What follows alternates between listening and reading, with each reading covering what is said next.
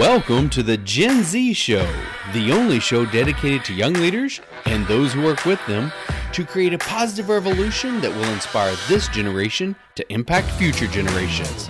With your host, James McLam. Welcome to the Gen Z Show. I'm your host, James McLam. I'm joined today with Miss Sarah Beth McLam. How are you doing, Sarah Beth? I'm doing pretty good. I took one of my first finals today of senior year. So Well, good. When this airs, you have already completed your college experience and are now a college graduate. So congratulations. And I'm, as a father, very proud of the fact that you have done so well in school, which is a great segue to our interview today, which is with who? It's with Dr. Travis Park at NC State. Dr. Park is the head of undergraduate programs for the College of Agriculture and Humanities Science. Did I say that correctly? Life Sciences. Life Sciences at North Carolina State University. And Dr. Park was our guest today based on one particular area. We've had discussions with several people over the last several months that they have felt that youth are not prepared for college. That because of recent events, because of having to stay at home, not being able to have live school, online learning, that they are not prepared for the college experience. Maybe there's just differing factors that are going into it. And so we wanted to talk with someone who's live, on the ground, that is working with students and get their perspective on it. And he gave us a lot to think about. What is one of the takeaways that you had from our time together with him? Well, I thought it was really interesting how he talked about in the interview. He gives a lot of tips and ways that students can be successful, parents of those students can be successful. But I really liked some points he made about willpower and brain power and how those work together to make students successful. And also how if one of them is lacking, how it can make students unsuccessful and what they can do in order to make them work together. So I thought that was really cool. Listen, Dr. Park gives us some very practical information today that comes from his experience as a professor and also as a parent and a student. He even talks about his time as a student.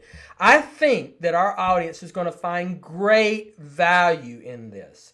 And so we're really encouraging you to share this with other folks. Maybe share it with your youth's teachers as well so that they can see it and maybe share it with parents as well. I think it's that powerful of an episode.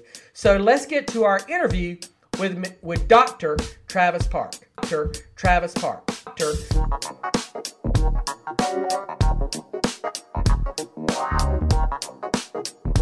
Dr. Park, welcome to the Gen Z Show. Thank you for joining us today.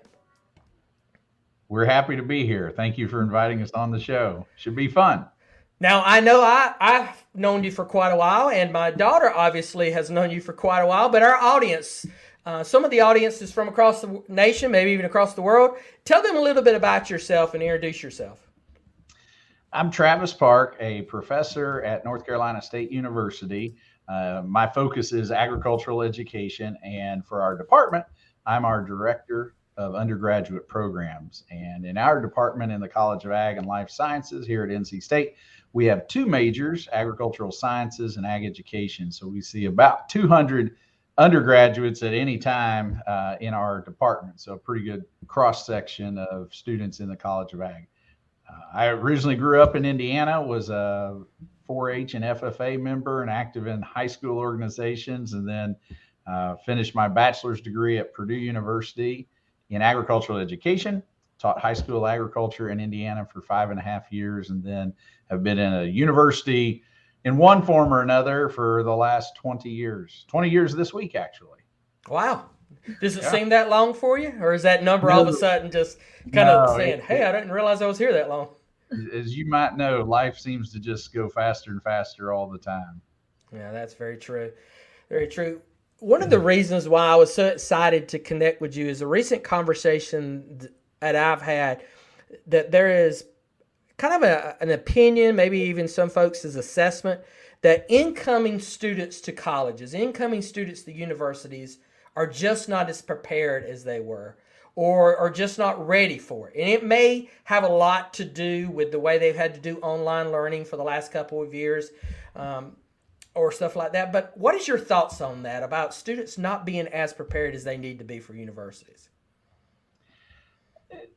James, I think that's a really interesting question. And so I've not conducted official research on that topic, but anecdotally, I do see, and again, interact with a couple hundred students weekly, at least, here at NC State. And this year I taught our intro course in our majors. And I'd say there's the recent situations around the world and in our country, especially with education being online in a lot of cases, has kind of sorted students out. We've got some students who figured out how to manage their time and work effectively and organize their studies. And then another group of students that, because we've lost that one-on-one daily contact in some cases, they just flounder and struggle. And over the last 2 years, probably we'll see in our two majors a doubling of students withdrawing from the university. And oh, wow, really? Yeah. We at first I thought we'd be okay, but there's been a sort of a delayed effect. That first year or two that we were on, or semester or two that we were online, didn't see much of an impact, but we're seeing the impact now. Not just the students withdrawing, students who are also struggling. And you could look at their GPAs and not anticipate, that they're going to struggle, but wow, they really are. And it's not a struggle that they can't comprehend the content of courses. What I see more is students who can't, again, organize their calendar, organize themselves, get motivated to finish assignments and turn them in. And, once you start on that trajectory of not completing your task and not maintaining progress, then it gets harder and harder. The gap between on target and off target grows every day. And so then the students just find themselves in real challenging situations. So why do you think that's happening? Why do you think that there's a lack of preparedness for college, the increase in withdrawing, the increase in struggling? This type of stuff concerns me as someone who spends all their time working with youth. Anecdotally, I think back to my time going to college. Mm-hmm. I look back and don't think I was prepared for it, but at the same time, I never ever considered it a struggle or withdrawal. I always kind of looked at it as being, I need to get my mind right and go for it. I just never considered it as being something I couldn't handle. It's interesting. And again, this is anecdotal and observational with our students here and my own children at home. But I think if you ask university faculty who work with advise students and then as an outshoot of that work with their parents, you see more and more of these helicopter and bulldozer parents. And you see a lot of kids who were coached to get high grades and high test scores at the expense of what I see as extracurriculars and sports and community organizations and band and the arts. They're not doing those activities in school because they've got to be competitive with their test scores and their GPA to get into college. And so they can get the right answer. They can't ask the right questions. And I think when it comes to complex tasks, a lot of our students really struggle because they haven't had those real world type experiences outside of the core academics. Those are my observations. I heard Sarah Beth go, why'd you say, Well, I started thinking about it. So I was held to the expectation, and Dad, you know this, where you get high grades and you do the sports, you do the extracurriculars too, and you got to keep them both up there. And when you said, like, they don't know how to ask real world questions and they don't know, like, they can get the answer, but they don't know how to approach it necessarily, I started to think about, like, how my extracurriculars back in high school, middle school, and even now, like, how I guess it made me a better student. I didn't even realize it. So what do you think some of those key bridges are that, like, take you from extracurriculars to, like, performing well in the classroom or vice versa, in terms of, like, how are they related to the point where if they're so focused on school, they aren't going to do well in, like, in school. And if they're so focused on extracurriculars, they aren't going to do well in school. Certainly there's a tension and a balance, an ecosystem there, a give and take between academics and those extracurriculars or electives in your school that give meaning right to the math and science and English. Math, science, and English are fun for math scientists and English majors, but the rest of us, those are tools to solve problems in the world. So we need those electives, those extracurriculars to give us problems to apply math, science, English, civics. Oh, wow. All right, repeat that again, because I don't want our audience to run by that. That was powerful, and I don't want the audience to lose that. Those core academics are just, I think, are tools to help us solve problems and seek opportunities in the world. And so outside of math, science, we need math, science, and English. They're tools and ways of thinking and logic that we apply to band or agriculture classes and FFA or the soccer field or the volleyball court, just working with other people. That's why we have languages, to get along with other people and convey culture and build knowledge. It's not just for its own sake, really. So I don't know, Sarah Beth, it's a tension I see with my own kids. And I think we need those tensions to figure out how to be resilient people in life. That there's nights that we've got 2 or 3 activities going after school, and my daughters have homework. And so they've got to plan ahead, live in the next couple of days or in the next week, not just live in the present moment, but live ahead and think and plan and organize their work so that they can do both school and do well in school and do some of those extracurricular activities as well that give meaning to our studies. And it's not always easy. There's times they drop the ball and don't turn in an assignment. I think we all do that in life. Right. I mean, I have. I don't want to speak for you two. I mean, you two are excellent, but a lot of I've hidden my transcript from my children for years. I just like to show them my graduate transcripts because those are nice. I don't show them my undergrad transcripts. Well, and it's too. I asked our freshmen, and I saw about 60 of them this year in our intro classes, and we taught it just one class, and next year we're going to teach more about time management. And I asked them, I said, how many of y'all TikTok? Sarah Beth, how many of you reckon watch TikTok? Yeah, I watch TikTok. Every one of them watched TikTok. There wasn't hardly one that didn't watch TikTok. And like, how much time do you spend a day on TikTok? The consensus was at least 2 hours a day watching TikTok.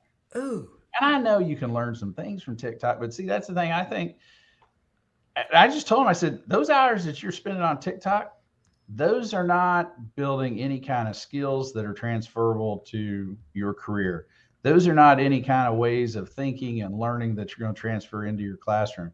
So those hours are just waste hours. So I think kids today feel that they're going to fill their time. And it is, James, not to give too much away, we didn't have TikTok. No. Back in the day. I mean, we wasted time, I guess, watching television, and it was somewhat similar, but I don't know that I ever sat 2 hours in front of a television day in and day out. It's just so easy to pick up, this device. Right. And just absolutely, I think, waste time. And I think our kids, our students do that. It's not just a reprieve for 10 or 15 minutes to play a word game or something like that. It's getting lost, and pretty soon 2 hours are gone. And that's 2 hours that they could have been participating in extracurriculars here on campus. They could have had a job working in a professor's lab. And again, all that goes back to building your resume, but it's not just building your resume, it's building those real world experiences to take advantage of opportunities, solve problems, move your and the people in your life ahead in the world a little bit. And not just ahead, not ahead of others. It's not a competition, but you come to college to learn something and fundamentally graduate different than what you entered. And my fear is that some students, they're pretty much the same person the day of orientation and the day of graduation, and that's unfortunate. That's another profound. You brought me some hashtag stuff today. All right, she took advantage of things. She got involved here on campus and worked in extracurriculars and excelled in her internship and all. And now she's set ready. People are calling her, offering jobs. Well, but you're right about the phone thing. Like, yeah, I did all that too. But when you said the phone thing, I was like, I watched TikTok. Like, I was on it before this. I'm going to be on it after. And like, I'm watching videos about teaching, but they're like first grade classrooms, and I'm not going to teach first grade. And I was in the gym the other day, And I saw some people come in, and I'm assuming they were younger students, because, you know, younger students, they go in there to keep their high school physique. Older students go in there because they ate too much freshman year, you know, so they were in there, and they were on their phones the entire time they were in there. And I was like, what was the point of, like, you could have done this in your dorm. But like, I see it in class, like I see it walking to class, like all that. That's crazy. And I mean, I do it too, and I feel like I'm pretty busy, you know. I do too. I have my word games that I play for 10 or 15 minutes, you know, laying in bed at night before I'm going to sleep. And I rationalize it and think, well, at least it's cognitive stimulating. But, you know, something like that is a lot more cognitively stimulating. And you know what? I was in the doctor's office the other day to get checked out with a cold, and I was reading this and he saw it and he goes, man, that's a fantastic book. He said, you know, and then it led into this whole conversation of meaningful interaction. I see the doc once or twice a year. That's it. But that was an interesting interaction. We talked about some of the big ideas in the book. You know, I don't think you get that from TikTok.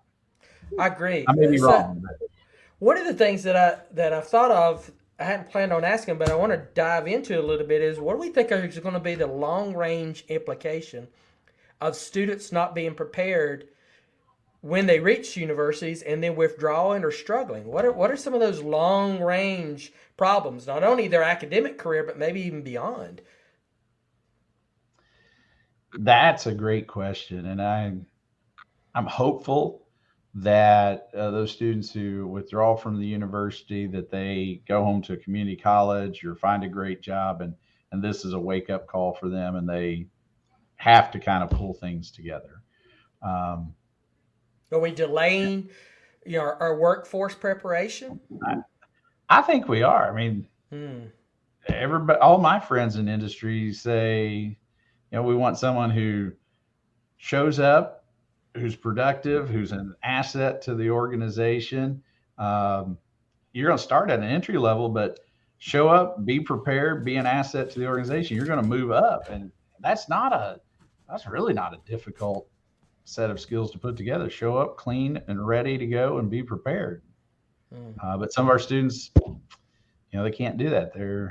We probably have seen recently more lack of attendance in classes. Really? Yeah. And again, it's just, again, we've got a handful, I don't really have one or two students that just cannot submit assignments, and they have the capacity, but the initiative and want to is just not there. And so it's usually one or two. Through the last couple of years, it's blossomed to 6 to 8 probably. Do you think going back to when you mentioned about helicopter and the bulldozer, lawnmower, snowplow parents, I've heard all of those analogies applied to them. Do you think that is one of the main drivers in that? When you were talking about not submitting assignments, I remember in high school not submitting an assignment in a civics class, or not getting it there on time and trying to sneak it into the pile like a day or two late. And the teacher realized and saying, "Oh, how did this get here?" And I'm like, "I don't know, it must have fallen," or, you know, he was like, "No," and he just tossed it in the trash can. And I realized really quickly, this was my job. My mom and dad never was overlooking things and making me respond, you know, not reminding me daily, do you have your assignments? Are you doing this or you're doing that? But so I learned to do it on my own. Do you think that's an issue, a problem we're having? Yes, I think it is. You know, today's high school students, at least where our kids go to school, I get text messages nearly daily from each of their teachers. So they have 4 classes a day. So that's, and the teachers tell us what's going on in class and give us a little feedback, maybe individually on the student. We can jump into their Google Classroom and see what assignments they've submitted. We can look at PowerSchool and see their grades at all times. So that right there is just a lot of intrusion information we have as parents. That's nice. But then I think, you know, parents I'm not an excellent parent. We try and we struggle just like everybody else. But you know what? Our conduit of our point of impact is our children. And so we need, our stance is we need to reinforce good work ethic and interpersonal skills, leadership skills with our kids so they can deliver in the classroom. Our point of impact is not going to the teacher, going to the school. So, and I think that's the difference when we see here, gosh, we're just told to the FERPA laws, Federal Family Educational Rights to Privacy Act says that once you enter the college, we can only talk to the student about their academics. We can't talk to parents unless the student gives the parent permission to see like academic records and all that.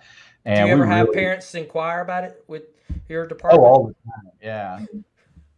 When a mom or dad calls us, this problem probably is not going to be solved. I mean, because it's this parent has bailed out their child so many times that when they call us at the university, it never turns out well, and there's some situations where we do reach out to parents because the kid is struggling and, it's a question really of self-care with that student, making sure they're all right. So that's a different thing. But, we'll, in the Zoom world, we'll advise via Zoom, and you can see a kid looking over the side and then coming back and then asking a question and looking to the side because there's mom or dad there or just off screen asking them questions.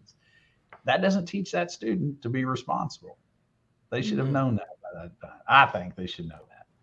I almost feel like we need another podcast episode where we talk about the value of those work ethic things that I know you and I experienced growing up, that I would freely admit my children didn't have the opportunity because of where we live. And I'm talking about that rural aspect of working. I mean, you and I had to learn responsibility very early on. But that's another topic altogether. All right. We talked about these helicopter parents, those parents and stuff. So this next question is, what tips would you give to these parents to help prepare? I feel like, okay, we just said that the problem is, could be, overactive parenting. And now I'm asking for tips to help be an overactive parent. Yeah, I think parents need to realize they too, like their kids as much as we can, need to have a long-term perspective on the development of that child. And so that may mean that we let them fail this week or today on this lesson so they can learn a life lesson and not fail next time or not fail as regularly. So there's some of that. And, the grades and the test scores coming into college, they matter. They do, because that's what we look at. But equally important are the essay a student writes to gain admissions to college. And that essay, again, shouldn't be written by the parent. Our readers can pretty well figure that out. But it'll be written by the student, and it should have some meaning to it. And the meaning is created by those activities outside of the classroom that student engages in. And we want good students. We want students who show up to class, who do their work, who turn it in. But we want students who are going to make an impact on our state and our world in a positive way. And so we need problem solvers and opportunity seekers and kids that will ask students who ask good questions and challenge some of the processes and then investigate those problems and find solutions based on either an express value system and that can be, in my mind, faith, love, or information, but figure out which one you're going to base your decisions on. And in our world in agriculture, that should be, I think, information and science. And we want students to be able to recognize that science and employ it in their careers and their personal lives as well. That may have been one of the most powerful pieces of advice, is letting them have that long-term perspective. Let them fail so they, in essence, what you're saying is let them fail now so they can learn to succeed in the future. That hard. Is something that I think a parent will nod their head in agreement to, but there's a difference between nodding your head in agreement to and buying into. That's a hard thing to buy into. Because I think as a parent, and I've been guilty of this too, we tend to wrap somewhat of our self-identity around the success of our children, which I do not think my parents' self-identity was ever concerned with my success or failure growing up. My personal parents. Yeah. my folks probably identified, we had a family identity, and that was conveyed to us. Yes.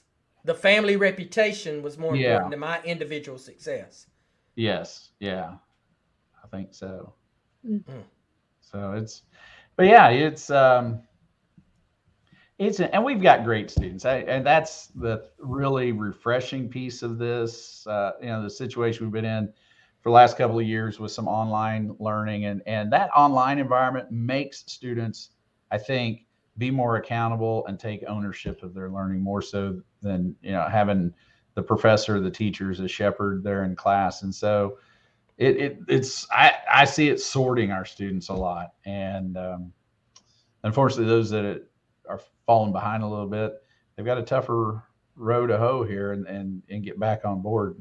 But the students who figured it out, they're excelling. The freedom of asynchronous learning and setting their own schedule has worked well for them, and they've balanced their time well. So the ones who figured it out have really kept right on trucking, I think. Well, I don't know if you remember this, but so this brought me back to freshman year before everything went online and there was so much option to do classes online and stuff. But you called me freshman year before I started my first class at NC State. And you basically, you kind of laid it out. You're like, here's some good things you need to do at State. And you gave me some pieces of advice. And I wish I could remember them, but I don't. I'm going to be completely honest. No part of me remembers them. But I remember that conversation in for a solid week. I was like, why did he call me? And I was trying to figure it out. But I'm really glad you did. And so I might not remember the advice you gave me, but it worked, somewhere along the way it worked. So do you have any advice for those students who are coming into universities who maybe don't have you to call them and just give groundbreaking advice that, they won't remember in 4 years, but... And we'll encourage them to write the advice down so we both That's what I was going to say. That's exactly what I was saying. Well, I was going to quote it or something, and then I was like, I have no idea what he told me. I don't. Dr. Park, don't feel bad. She doesn't remember any of the advice and the guidance I've given her either. So it's, no. But it worked somewhere along the way. It works, but we don't know it. So.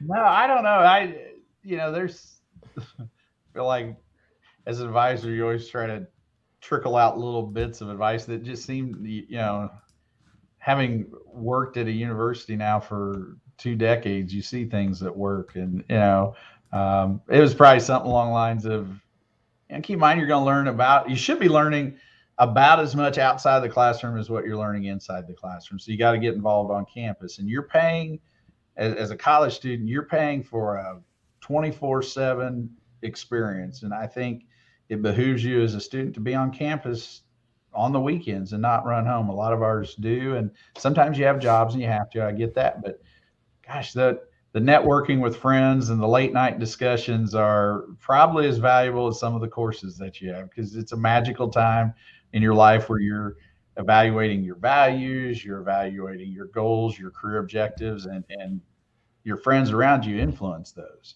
And those conversations a lot of times happen spontaneously on weekends and late night runs to insomnia cookies and that kind of thing.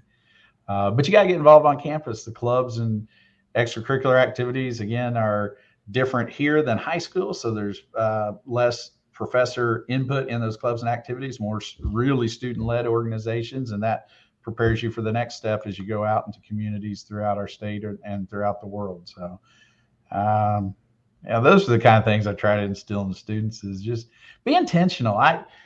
Again, with these freshman classes this year, we talked about the history of land grant institutions, especially our land grant here at NC State. And we showed a picture of the first class of students, and they were all white males from fairly wealthy families across our state.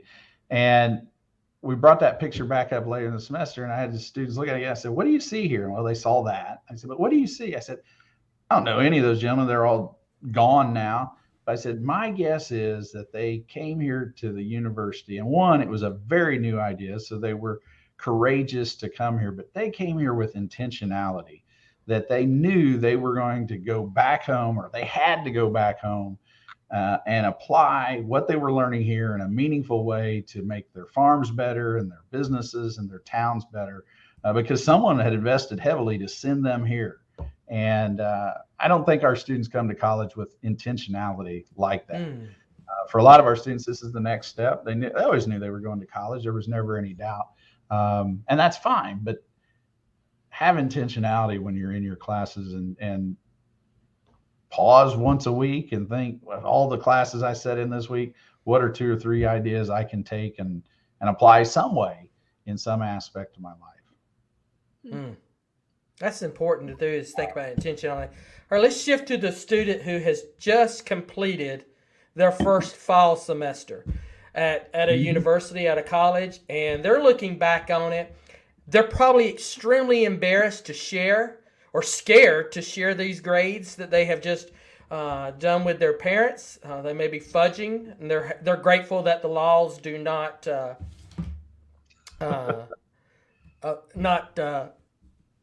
allow you to share this with them. So what are you going to say to them? You know, it's very few people remember or care about how you start the race. It's all about how you end that race. And your first semester is probably going to be your toughest, because it's, it's a different pace and rigor at the university than it is in most of your high schools. So it's probably going to be a little bit of a wake up call. And I graduated salutatorian in my high school class, small rural high school in Indiana. But my GPA was almost 2 points lower that first semester in college than what it was where I graduated high school. And, but you start there, and then you ought to have a goal to continue to raise that GPA each semester. And I tell our students too, I've tracked a lot of GPAs, and it's pretty well true that the average GPA, whatever you graduate your high school, unweighted GPA, your college GPA on average is going to be about 0.5 point lower at graduation. And so that's the reality. Yeah. So that's something to, as you give that GPA to mom and dad for the first semester, say, yeah, here's a 2.75. It's not good. I passed everything, but it's not where I want it to be. My goals are now to get it above a 3. And then once I'm there, I'm going to get it above a 3.3. And once I'm there, I'm getting it above a 3.5. And if I graduated high school with a 3.9, if I get to a 3.5, that's beating the odds, because Dr. Park said the average is we're going to graduate a half letter grade lower. So that, 3.5 is higher than a 3.4. And I think that if I'm a parent and my kid comes home with B's and C's when they should, I think, get mostly A's and a couple of B's, and they tell me they got 2.75, but here's my goals and here's what I'm doing to change things and here's where I'm going when I graduate, not much I can say about that other than, well, I hope you learned a few lessons this semester. What about the ones who 2 is a dream for them right now? I'd love just to get my head above a 2. What would you say to that one who's sitting in your office right now across from me, and he's like, I don't know what happened here. There are students with a sub 2 GPA. I can only honestly name 2 that ever pulled that plane out of the nosedive. And one, I know it took a lot of effort from parents at home, not at the university, parents at home talking to the child about, they pulled the child out of a fraternity. They moved them off campus and back home where they could help create an environment where they had to study and get their grades back up. That student graduated just fine, is working for the state in an engineering career. So, and when I looked, he had multiple semesters below a 2.1, and the hard conversation with that student, and the parents had permission to look at the grades, was, there's other things going on here.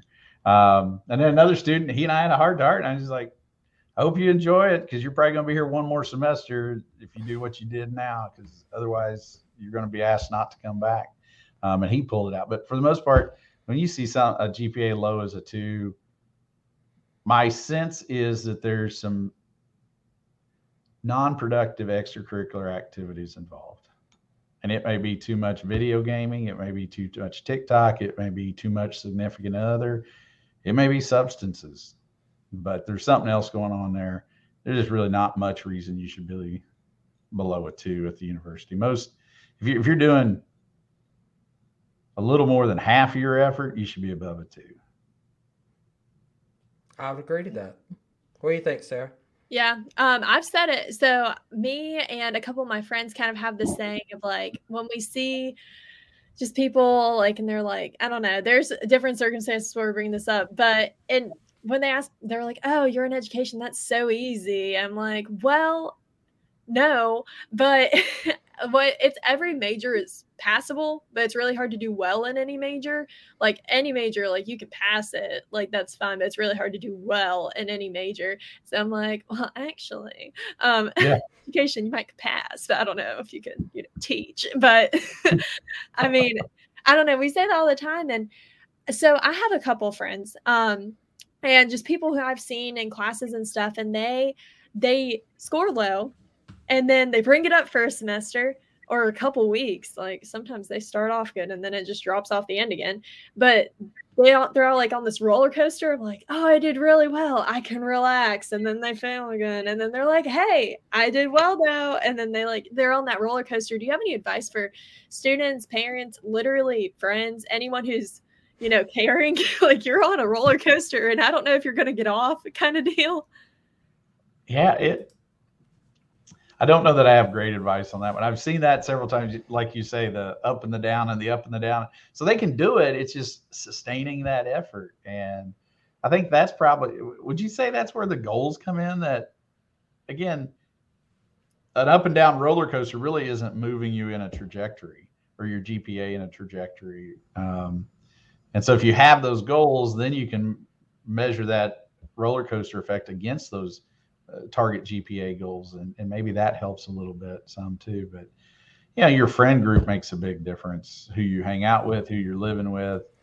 A robust social network helps you stay on a really good trajectory. Where that social network's not so robust, and maybe it just takes one student who is the one to go, hey, let's go run to the gym, forget studies for a second, or let's run to Taco Bell, forget studies for a little bit. That one friend might be the one that's keeping you on that roller coaster. I don't know. Yeah. Well, I have a follow-up question because I agree with you. I think that's where it comes down to the goals. For those students who, were in FFA where they're like goals, woo, or they aren't in like education and they aren't getting told how to make goals. Do you have any advice for students who they're like, okay, I need a goal. I'm on a roller coaster. Do you have any advice for them as to like, this is how we can like maybe set a goal academically? Because academic goals and like personal goals, they're different. It's a lot easier to come up with like a goal of like, I want to look amazing in the gym by summer. That's a goal. But do you have any advice for academic goals? Just a couple, maybe. I would work with your advisor, your academic advisor, to talk about your grades. And the advisor should be talking with you about your GPA. And for any of my advisees, it doesn't matter where if they start at 4.0, I gently nudge them to maintain a 4.0. And I think that's fantastic. But if they slip a semester, that's fine, because a 4.0 is fantastic. But if you start out with a 3.7, I'm going to be asking, okay, where are we going after this? So we're going to set that overall goal. The other thing is I don't know how many students track their GPAs on their own. And, every professor has a syllabus that lays out how she's going to grade the class. And, the learning management systems track your grades for you. But I think it's probably good practice for you to maintain your own record of grades, because that gives you that immediate feedback to see, are you on target marching towards your goal this semester of earning a certain GPA in the classes. So I wonder if that's extra effort. It's too easy just to let the Moodle do it or the Blackboard or Google Classroom, but to track it on your own might be helpful. Did you set academic goals in school? Me? Yeah. Yeah, I did. I'm starting to think I'm an odd one out now. I have a spreadsheet that like will calculate my grade, like so I can figure out what my GPA is gonna be, and like if I get this on assignment, this is what I have to get on the final. And like I've made a spreadsheet with this formula in it based on the class, based on the syllabus. So I feel odd. Apparently not. Most people don't do that. I know that, but now I feel weird. She'll actually graduate with a much higher GPA than she graduated with in high school too. Yeah. Wow. But much higher. Some do that. That's all. That is amazing. It's the spreadsheet. Summa cum laude. She graduated summa cum laude. Wow. Congratulations. I graduated, thank the Lord. So that was yeah. Well, it's that immediate. It's a combination of long-term feedback and that immediate feedback on your grades, and But having that goal, even just a semester by semester, or start the semester and look at your courses and say, I think you can probably will project out where you think you want to be. And honestly, most students after the first 4 to 6 weeks, unless they are really intentional and track their grades, the grade they've got at that point is probably pretty similar to the grade they're going to end up with. Well, I would say this, my first year, and this was before I was an officer with North Carolina's FFA, my freshman year were my worst grades. The only other time there were 2 grades that were significantly bad that I probably could have retaken the class if it had mattered something to me, and they were chemistry. I took chemistry. Didn't do well. Took it during summer school, which was dumb, and because it compressed it all, and I didn't understand it anyway. Then I waited until a professor that I knew was going to be the Chem 2 class retired. Just before I took the class, they had an overabundance of people taking that second level chemistry, 103, 107, something like that. Guess what they did? They called back Mr. Retired Professor, and guess who had it? I did. So I went from my freshman year to my senior year without taking chemistry just to outlast this guy, and had him twice.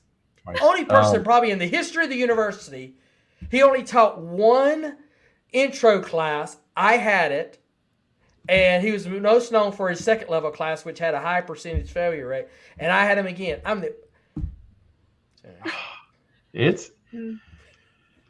Yeah, I didn't start off well my whole first year of college, but I raised my GPA, my cumulative GPA. I raised it every single semester. I did too. After my freshman year, and I was proud of that. I mean, I still I tell our students, I freely say I started with a 2.75, I ended up with a 3.6, and I worked hard to get that 3.6.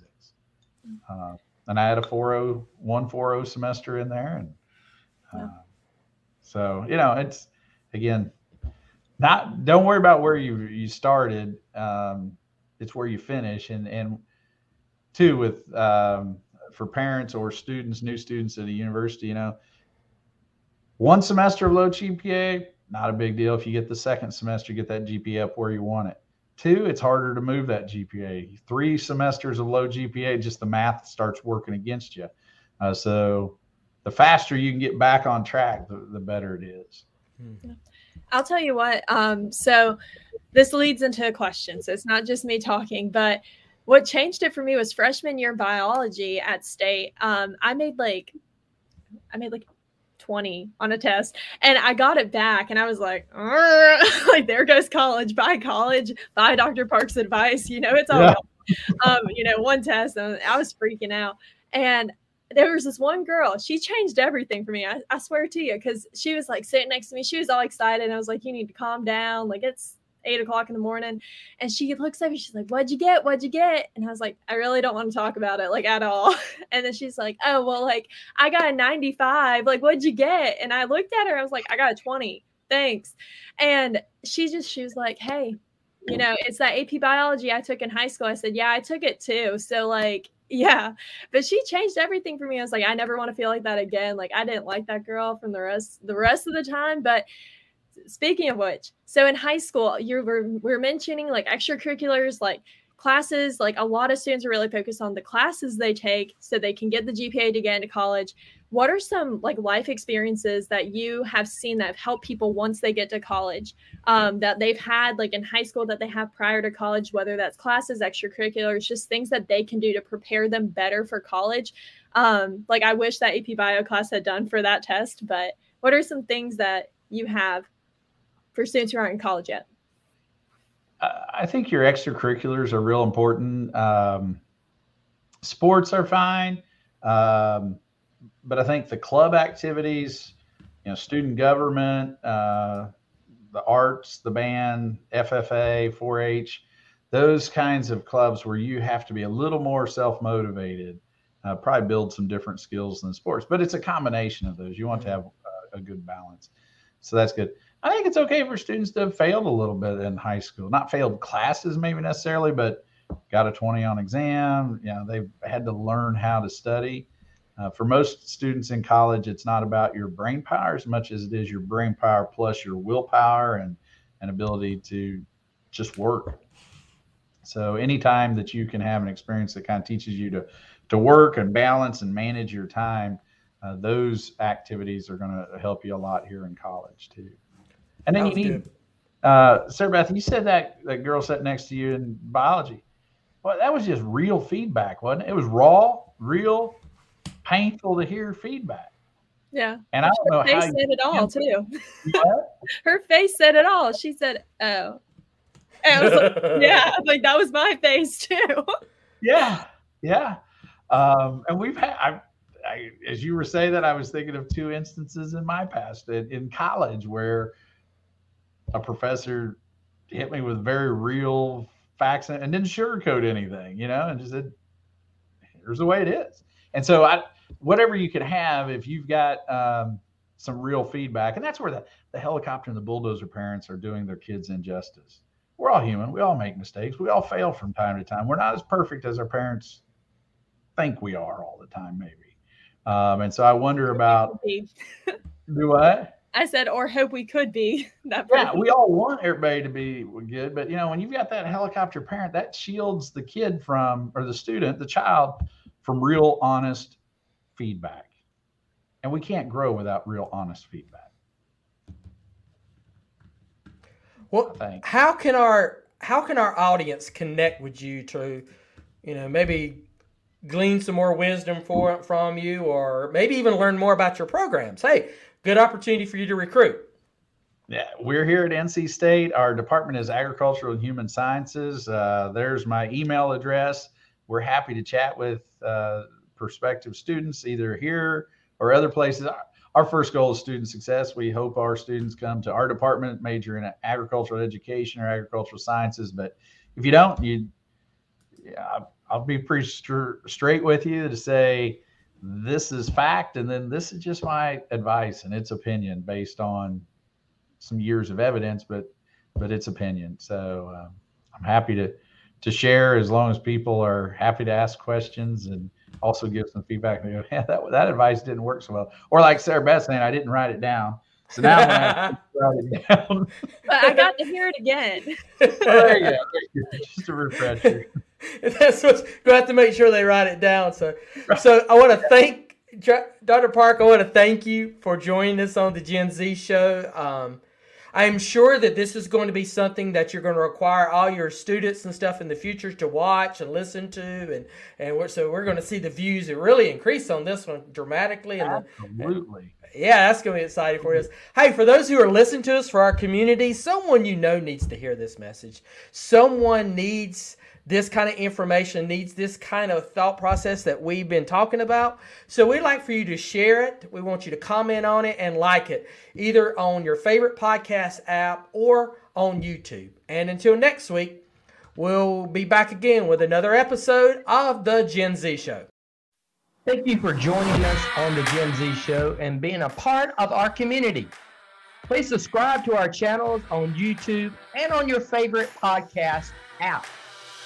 Follow us too on Instagram and Facebook to get weekly updates. Until our next show, have a blessed day.